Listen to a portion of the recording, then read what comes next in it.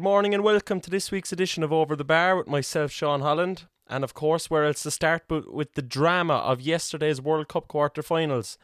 And tournament favourites Brazil crashed out on penalties to Croatia. And after Neymar had put them in front in extra time, Bruno Petkovic equalised for the Croatians with 3 minutes remaining. And then Croatia secured their path into the final four when centre-back Marquinhos, his penalty, came back off the post. Their South American neighbours, then Argentina, made hard work of their semi-final, conceding 2 late goals to the Dutch side who fought to the bitter end. In what was a very feisty affair that included 16 yellow cards, the game finished 2-2.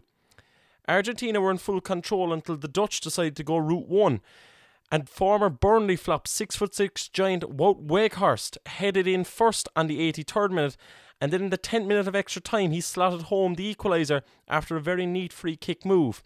However, it was the Argentinian side who progressed 4-2 on spot kicks. That brings us nicely to today's iconic World Cup moments, and at number 4, some fonder memories really for some Brazilian supporters. In 1970, Brazil were looking to win their 3rd World Cup in 4 attempts. Their team included iconic names like Pelé, Jairzinho, Revellino, and of course their captain Carlos Alberto. And it's his goal, the final one of a 4-1 victory, which is number 4 on our list of all-time iconic moments. Jairzinho, faced by Paquetá. Oh, it's not a bad ball for Pelé on the right side. It's Carlos Alberto. And what a great goal that was! Carlos Alberto. A truly iconic World Cup moment, and it sealed the victory and Pelé's 3rd World Cup and sealed their legacy as one of the greatest teams of all time. Next at number 3 we come to 2006 and the World Cup final between France and Italy. The game was level at 1-1 in extra time after goals from Zinedine Zidane and Marco Materazzi. And it was an incident involving the aforementioned that will forever go down in infamy. 5 minutes into the second half of extra time, the game came to a stop. Materazzi was on the ground. Italian players and officials were outraged. Nobody knew what happened until we saw the replay, and the rest is history. There's a push and a shove there on the Italian coach, or by the Italian coach. And the referee has gone across now in his hand in his pocket. He's been told about it. It's off, it's red, it's Zidane. The assistant referee, whether the 4th official saw something because of the delay, Domenech is sarcastically applauding. You can't argue with that. The referee, belatedly, the man who sent off Wayne Rooney, is about to send off Zinedine Zidane. In terms of the decision, as long as they've seen it, it is impossible to argue against it. This is the incident. Materazzi had an arm round Zidane there. Then they looked at each other. Why did this go on so long? Well, I think words were obviously said, weren't they? Obviously, Materazzi said something to There him. it is. Oh, you can't excuse that. Zidane's career ends in disgrace. Of course, Zidane was sent off and France went on to lose on penalties. There will forever be that photo of him walking by the World Cup trophy, heading on his way to the dressing room. His international career ending in disgrace. It truly was an iconic World Cup moment. So now that leaves us with only 2 moments left of our countdown for iconic World Cup moments. Join me next week to find out the final 2.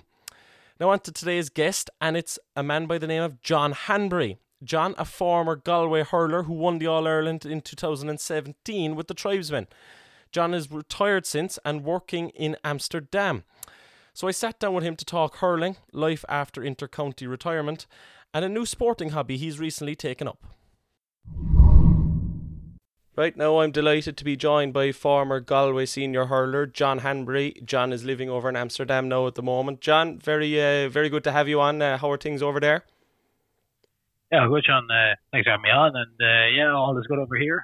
Nothing too strange at the moment. So it's cold, just home, so nothing new. Yeah, kind of like here anyway, boy. So I'll get straight into things anyway, John. And growing up the west side of Galway, what were the interests for you as a young fella? nothing out of the ordinary. I think mainly coming from the west side of the city, as you said, a lot of sports. I think the interesting thing was that there was just a mix of everything. There was a few dominant ones, you could say, like when I growing up, soccer and probably Gaelic football and rugby were the big three, and I suppose you could say hurling was a close one there as well. So you had four main sports that you were playing in school and doing the clubs at the weekend. So predominantly probably playing those really were the main haunts. And when did GAA kind of take over for you in terms of, I know you were a dual underage, was there a certain age where you said you had to kind of leave the other two behind and just concentrate on the hurling and football?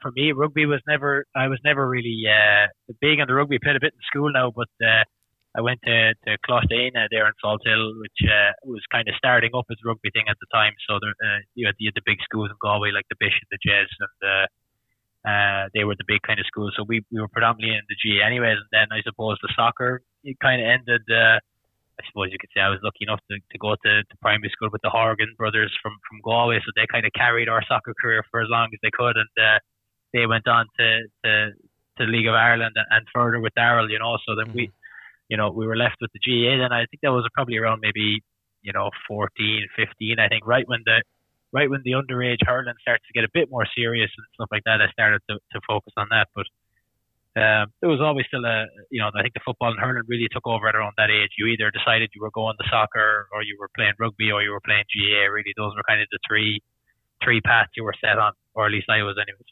Yeah, and it was very successful for you, and starting pretty much off with your minor All-Ireland win in 2011. So just going straight to the cut, straight to the final. What was the experience like in playing in Croke Park, and were you nervous going out there in such such a big occasion? Yeah, I think every minor player that gets to that semi-final and you get your first time in Croke Park, you're nervous about playing in front of a crowd like that, an atmosphere like that. You're normally, I think for us, we had Clare, an unbelievable Clare team in the semi-final at that age. They had Tony Kelly, Galvin, they had Shane O'Donnell, they had everyone, and that atmosphere that day was a real kind of like eye opener for me anyways, as a young lad. But I think it was 18 at the time or 17. You quickly realize, that once you're out on the pitch, it's actually not too bad. It's still a game of hurling, right? There's the same rules, the same principles apply, but which made the final a little bit easier. I still think that the day of an All Ireland, the crowds, the chaos of it, kind of is something you have to get used to. But it definitely was a really interesting experience. I think the nerves and how you process that is something you learn I think every intercounty or underage, minor, 21, you start to learn those things. So. As I said, when you win, it's great, right? So we won. That was probably the main thing. And it was something you don't. I still remember a lot of the sort of little details from that day, which is nice to have. No, it was a fantastic experience for a young fella. And then, kind of like still sticking with the underage stuff, John, you were a dual under 21 there as well, or dual minor under 21 with the football and the hurling. Do you think you can do it nowadays? Would the toll on the body be too much? And has the game developed in the last 10 years, in your opinion, that a fella would struggle to play both? I think people will still try it. I think it's probably, it would take professional levels of like management of your body, of managers and stuff. So I think it'd be extremely difficult to do. I remember, when I was coming up to that age, I remember, like, for example, was it Aidan Walsh for Cork did it, I think, as an under-21 player, and I thought that was, I still can't understand, the toll, because I only did it for one winter, and it was something I would probably never do again, just in terms of, like, I wasn't probably at that age, smart enough to manage my body. I was in college, and a lot of it was sort of like, as a young player, wanting to please everyone and didn't have the sort of learning to be like, right, listen, you're not made of steel, things will break down. And luckily enough, I think a lot of young players get access to a lot of like really, really smart people in that area, like in the area of like not just physical fitness, dietitians and all of those professions. And I think while it might seem more doable, I'm just not sure. I mean, there's a reason professional players don't train as much as, let's say, like what that player would have to do. So I would find it to be I would say it'd be an incredible feat if someone does it, but I would say that they won't be doing it consistently, if that makes sense. They might do it for a year, and I think if you ask them then at the end of their career, they'd be like, Jesus, what a mistake that was, you know. But you never know. Like there's the Conor Callans and these guys, you know, the physical, both physical and talent wise, you know, there's always going to be those one or two guys that are just special. So you never know. Yeah, no, it's something that's kind of debated a lot, but you can see how guys how it takes a toll on their body and you just can't do it anymore. But moving on from that then, John, and getting a call up into the Galway senior squad, what's the process in Galway in getting called up, and how did it happen for you? For me, I think at the time Anthony Cunningham was over the team, and I think as well that year there was kind of a new structure on Galway brought in where they had a role in the 21 panel as well, where they had like a joint venture. I think there was Johnny Kelly was the manager of the 21 team, but there was a close working relationship between those two groups of managers, you know. So it was almost as if like we were in with 21s for a lot of the year before. And then I suppose a lot of us who were on that under 21 team were brought in for trials that next winter. And it just started from there. I think that was 2014, if I can remember. And just I was just excited to get in there. Really, you know, there was a lot of guys in there that were my heroes when I was growing up. You know, no more so than Damien Hayes and all these guys were still playing. You know, and David Collinses and you know and the Tony Ogues, and I just remember being like, you know, excited to get in there and curious, really, like, it's like, what's the standard going to be? Like, what's the training going to be like? You know, is it going to be a massive gulf in standard? And you quickly realize, yes, there is, right? There's a reason those guys were legends, and you had to kind of quickly figure out how to get up to that level. Yeah, and then those first days on the pitch then in terms of the matches, was it kind of like a baptism of fire, so to say? Did you find going out onto the pitches, say for the National League, say for your first game, did you find the golfing class was apparent straight away? Yeah, I think again it goes back to just like you come in with the nerves because it's the unknown, and then as the game goes along, it starts to get a little bit familiar. You know, you can be unlucky, you can be lucky, but a lot of it just comes when you get that first game under your belt and you have the experience. And I think especially in the backs too, you kind of learn by making mistakes as well, if that makes sense. Mm-hmm. Like, you know, I think some of the best backs I've seen play, they're always very good at learning from a mistake and never being caught for the same mistake twice. And I just thought after, you know, when you play those league games, they kind of give you that confidence that, you know, when you go into those more important summer games, you have a bit of a reference point almost. But even still, there's a big gulf in the intensity of a championship game in May, June versus, you know, a match in the rain in Pearse Stadium on a January Sunday morning. So there's a difference in each one, but each is like its own level. You know, you come in, you adjust to it, you figure out what the standard is, as you say, and then you try and learn and adapt to it. Of course, and learning on the fly is probably the main part of it. And before we get into your season 2017, you had the experience over in Boston with the Fenway Classic. So what was that like as an experience? It's something that not a lot of GAA players have got a chance to do. So can you talk us through a bit about that? Yeah, it was an interesting one, as I said, because you're trying to really showcase the game abroad. And I suppose the one thing that the guys organising had to deal with was figuring out a way to showcase the game, the skills and whatnot, and without the main venue, which is a full size pitch, right? So the Super 8 or I can't remember what the name of the format was, but the kind of 8-a-side or 10-a-side or whatever it was the best available option. And then, you know, there was a rule set to it, and it was developed, and you had to be sort of trained up in it. So we did a little bit of training for that, and then going over there, it's just a great experience, right? I think especially when you go to Boston, like you have the sort of Irish heritage there, and it's you know, people are interested in sport, and you know, and I suppose being a fan of American sports, playing in Fenway Park is just it's one that when you speak to American people, they kind of, their jaws drop, because it's kind of sick. It's their Croke Park in a way, you know, for baseball. And here we were, a bunch of lads from Ireland, not really understanding where we were, or very few of us understanding. So I suppose it's a memory that you can kind of say that's a pretty cool little memory to have in your pocket. And as I said, there was a great atmosphere for a stadium that is only something like 30-something thousand. It's quite a small stadium in regards to, like, you know, Croke Park or big American or European stadiums. It's quite small, but it packs a really I suppose, a really nice atmosphere to it. I don't know how it works or whatever, but it was a memorable evening, because I think the American sports fans as well they love the physicality of the game too, and it kind of helped the atmosphere, I suppose. So it was a really fun experience. Yeah, I can imagine so. And was it treated almost like was there more of a kind of a team bonding vibe to it? Would you have gone out after the games and bits and pieces like that, or what was the kind of setup like over there? Like there's normally a bit of a even between the two teams. I remember it was a pretty physical game. There was a bit of there was a bit of but I think all of that is just lads. I think that is also just lads when they get out on the pitch.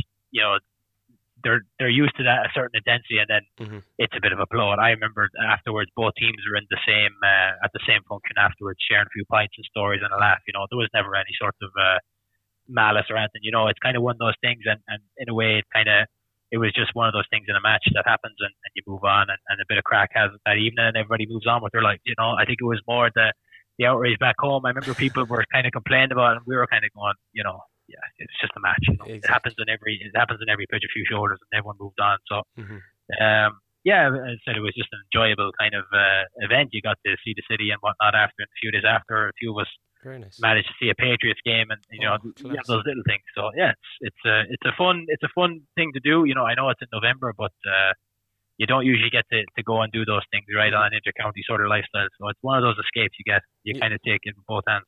Yeah, no, it is a fantastic setup it was anyway. But moving on then back home and the 2017 season, John, going into the season, did you see yourselves as All-Ireland champions, or what was the kind of thinking starting off training at the start of the year? Did you think we have a chance here? I think every team that has those aspirations going in. I think we were the same as every other team in the sense that we had a really strong belief in the team that we could do it. We had gotten very close the year before, and the last 2 years before that, you lose a final, you lose a semi-final to the winners of the final. So there was a belief there, and it was mainly the thing of getting down, do the work, and work out the few tweaks. Try and make those few improvements, but. I wouldn't say anyone, it was kind of just, again, no, I don't think anyone really takes it in those kind of grand steps. Everyone, especially when you get to those trainings, you're taking it day by day, session by session, and you try not to look too far ahead, right? Like if you're in November, you're not looking at next September, you're kind of more focusing on the next training, the next week, the next session or whatever. So you tend not to look too far ahead in those days. No, it turned out to be a brilliant season for you, and I suppose going forward to the semi-final against Tip, that probably was one of the games of the year, probably was the game of the year. And what was it like being the cornerback position there, knowing that one mistake and the season could be over? Yeah, well, I suppose it's there every game. You know what I mean? In those games, when you're marking the players, you're marking. You just have to try and do your best. I think those games are fun, really fun to play, because they are just a bit. In a world where hurling got very structured very quickly, it was still like a throwback to those games where it is just, a break of a ball can decide a team's year, right? So those games are great for the fans, they're great for the players. You enjoy playing them. As I said, the game in 15 was a crazy game. The game in 16 was sort of, I suppose, the lesser known of the three, but was also a great sort of intense game. And 17 was kind of the same. So I look back on all three, and okay, we won 2 of the 3, but all 3 games are really entertaining. They were fun to play, because you were just a lot of them were a lot of one-to-one battles, you and your man versus each other, rather than systems and styles of play. So they were fun to play. Yeah, and going into the final then against Waterford, something probably you almost trying to get the monkey off the back with the 29 years, and did you feel any bit of a burden going in, knowing that you'd come so close the couple of years previous? Yeah, I think you kind of approach finals with the concept of you just want to get to the game, right? Because there's so much really nice things that happen, but as a player you can't really enjoy them in a way, because while they are great things like the functions in your local area, the build up, the hype and everything, as a player you just can't. You can't get involved in it, right? It takes you out of the task at hand. And I think for the finals, there's a load of build-up, but usually nowadays players are fairly well isolated.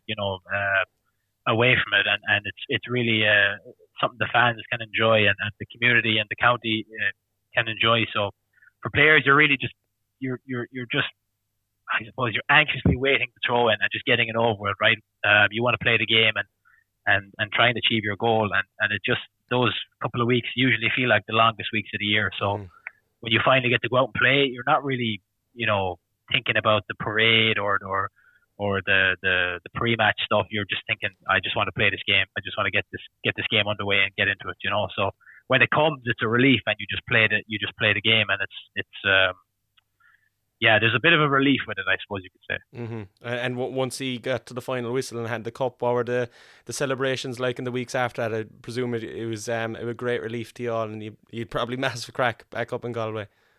Oh yeah, it was I think nearly every team that wins All-Ireland, it's even with teams like ourselves and Limerick even the year after, right? The celebrations are crazy, especially for those counties that don't win in a long period of time.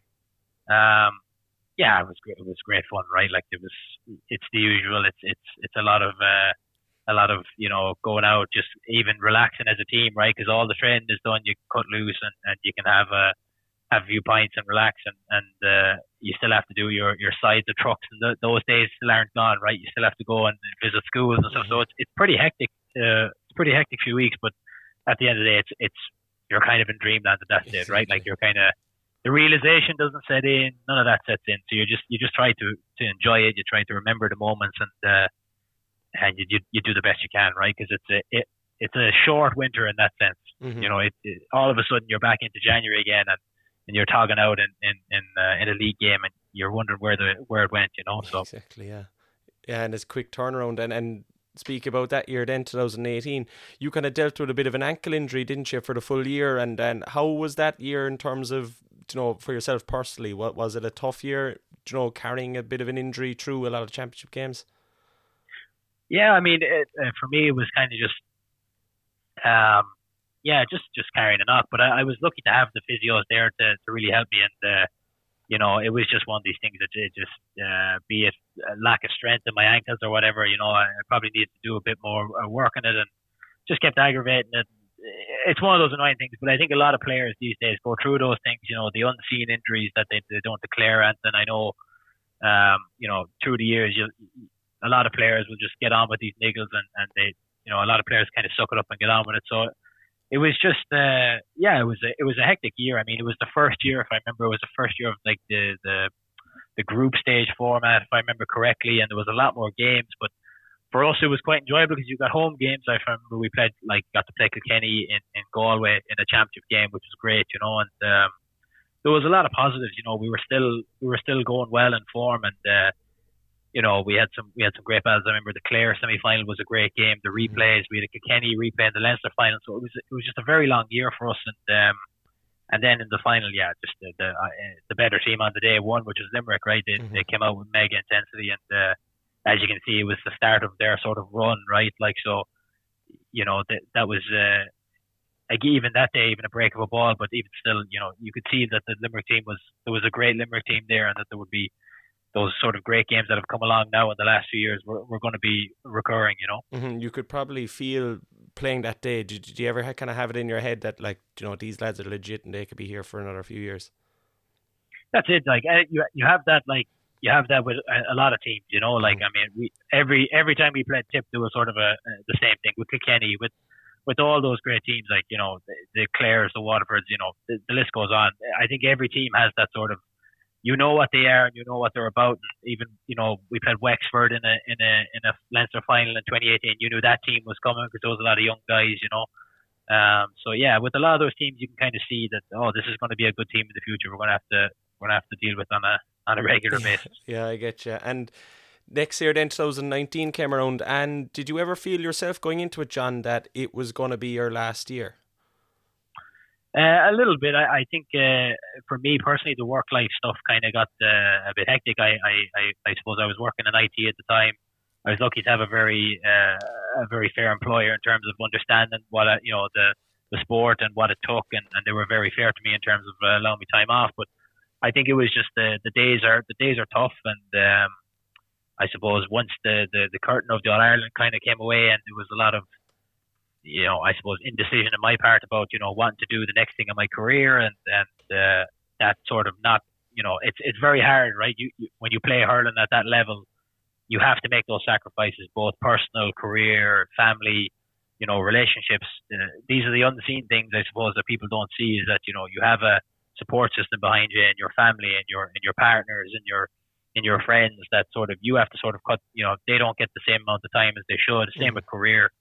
Those things, every intercounty player sort of puts those on the back burner to achieve a goal, and for me, I suppose the pull was there to sort of focus and look at some opportunities that were there for me with work. And yeah, I suppose I struggled with it a little bit, but I think it was just having the group of guys there. Like, you have to understand, I suppose, with those players, you build a friendship over the years. You don't want to leave that either. So there's a bit of turmoil, but for me, it was just kind of the injuries and stuff weren't the major thing. It was more just maybe wanting to do something new with my career, and you see that with a lot of guys, right? Like, you see lads going away for a year to focus on careers or taking a break, and I think that's going to become more common in the GAA, because it is both. They're accelerating, right? You want to be.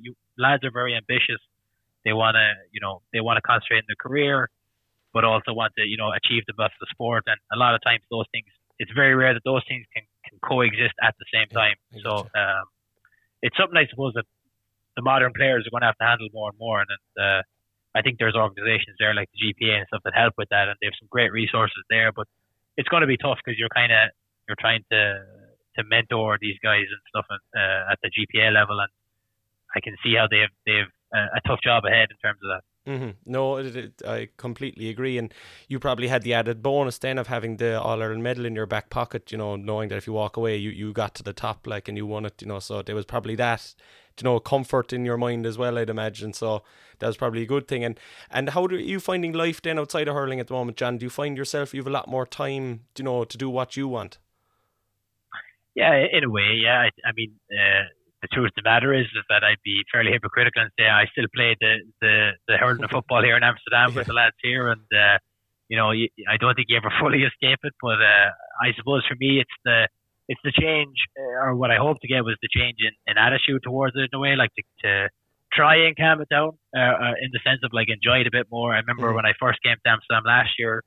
We were in the middle of a pandemic. They had a lockdown here at the time where you couldn't go outside past 10 o'clock. So my first month or so was kind of, locked in the house, getting set up here and finding all that stuff. And then, going down and meeting the lads at the football, it serves a real purpose, the GAA clubs here in Amsterdam, in terms of helping people get set up. If you see students coming in, or people moving into the city, there's usually a message in the group, for anything they need, or, lads asking questions. And it serves a really nice purpose outside of the sport as well, almost as a social club or something, so that's been nice to be a part of it. And yeah, it is nice, and it takes away I suppose you do have more time, but you usually find things to fill that time, so other hobbies and whatnot usually take up. Yeah, I can imagine. And one of the hobbies anyway you've taken up is you've switched the pitch for the gridiron and the hurley for the shoulder pads. How are you finding playing American football? Yeah, look, I think I should never have mentioned it to Morris, or I thought I mentioned to him, but yeah, it was just something I wanted to go down and try. I've been a big fan of it for a while, and basically I suppose it was a way for me, to be honest, to get integrated with some local people here in the city, some Dutch people, and it's been great for me because, as I said, it helps me integrate in terms of like learn the language. Like the lads will try and help you, teach you a bit of Dutch when you're down there. As I said, it was something I wanted to do, and sort of get, I suppose, the easiest way to assimilate to the culture is to get to know the people and stuff, So I managed to sort of make a lot of friends, but there was a few Irish guys down there to my surprise, but a lot of it was a lot of the local guys, and you get to know them and get to know local people in the city, and you pick up those things. So I suppose the main reason for it was social, and as I said, it was mainly to go down and play stuff like flag and the non-contact stuff, and it just kind of grew from there. And enjoyed playing it, and still do, but it's nothing too serious in that regard, just a bit of fun. Yeah, I can imagine. And what's your position?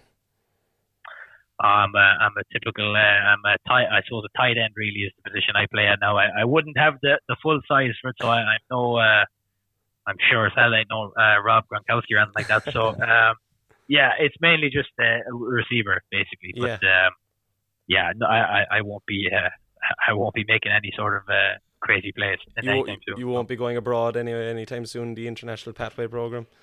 No, stop. No, I'll leave that to the talented people. Yeah, no, I've played it myself in UL, and just this one thing, it's like, how do you find the audibles? Because I know that was complicated enough to understand over here. Do they use audibles in Dutch, or is there kind of something kind of like different in terms of their play calls? Is that hard to grasp? No, it's pretty okay. I mean, the one thing about the Netherlands as well is it's the level of English is extremely high. Mm-hmm. They would be native speakers themselves in English, to be honest. And we have a lot of in Amsterdam. We have a lot of multinational players as well, right? So like, not everyone on the team outside of myself speaks fluent Dutch. So English sort of becomes that sort of language. And for us, we were lucky to have a great offensive coordinator, Andy Dennehy from Dublin. So he was calling the play. So it was a little bit of a help, but we ran kind of a no huddle kind of system, so a lot of hand signals and stuff. So they kind of takes the language part out of it, which makes it easy. So the only thing is you have to go and learn the signals and stuff. Yeah, I know it's tough. but it's the fun side of it for me. As I said, it's if you're a fan of the game, you kind of love that stuff. I know I always go at James Scahill about it the whole time, because he's a big Pats fan, and I know he's sickened that I'm playing it and he's not. So it's always something I can hold over him. Exactly. And do you have any team yourself? I'm a Giants fan, which makes that relationship even worse, because I get to hold those two Super Bowl rings over him now. But I usually do get a few comments about Eli Manning versus Tom Brady to try and balance it up. But I don't know. I'll take the 2-0 in the Super Bowls versus any sort of overall record. Exactly, and I'd be the same with you. I'd be a Chicago Bears fan, so I don't have much to debate with, lads. Exactly. I'm normally at the end of the stick in terms of that bit of crack. But look, John, it's been an absolute pleasure talking to you, boy. I wish you all the best with the American football and the life over in Amsterdam. Yeah, thanks a million, Sean. Thanks for having me on. It was lovely to chat to you, and all the best. On the TV then this weekend, just a couple of the highlights. Portugal and Morocco in the quarter-final at 3 o'clock. And then the big one, England against France on at 7 this evening. There's also rugby in the Champions Cup with Munster in action on Sunday against Toulouse. So that's it for me this weekend. I've been your host, Sean Holland. You're listening to Over the Bar on West Cork FM.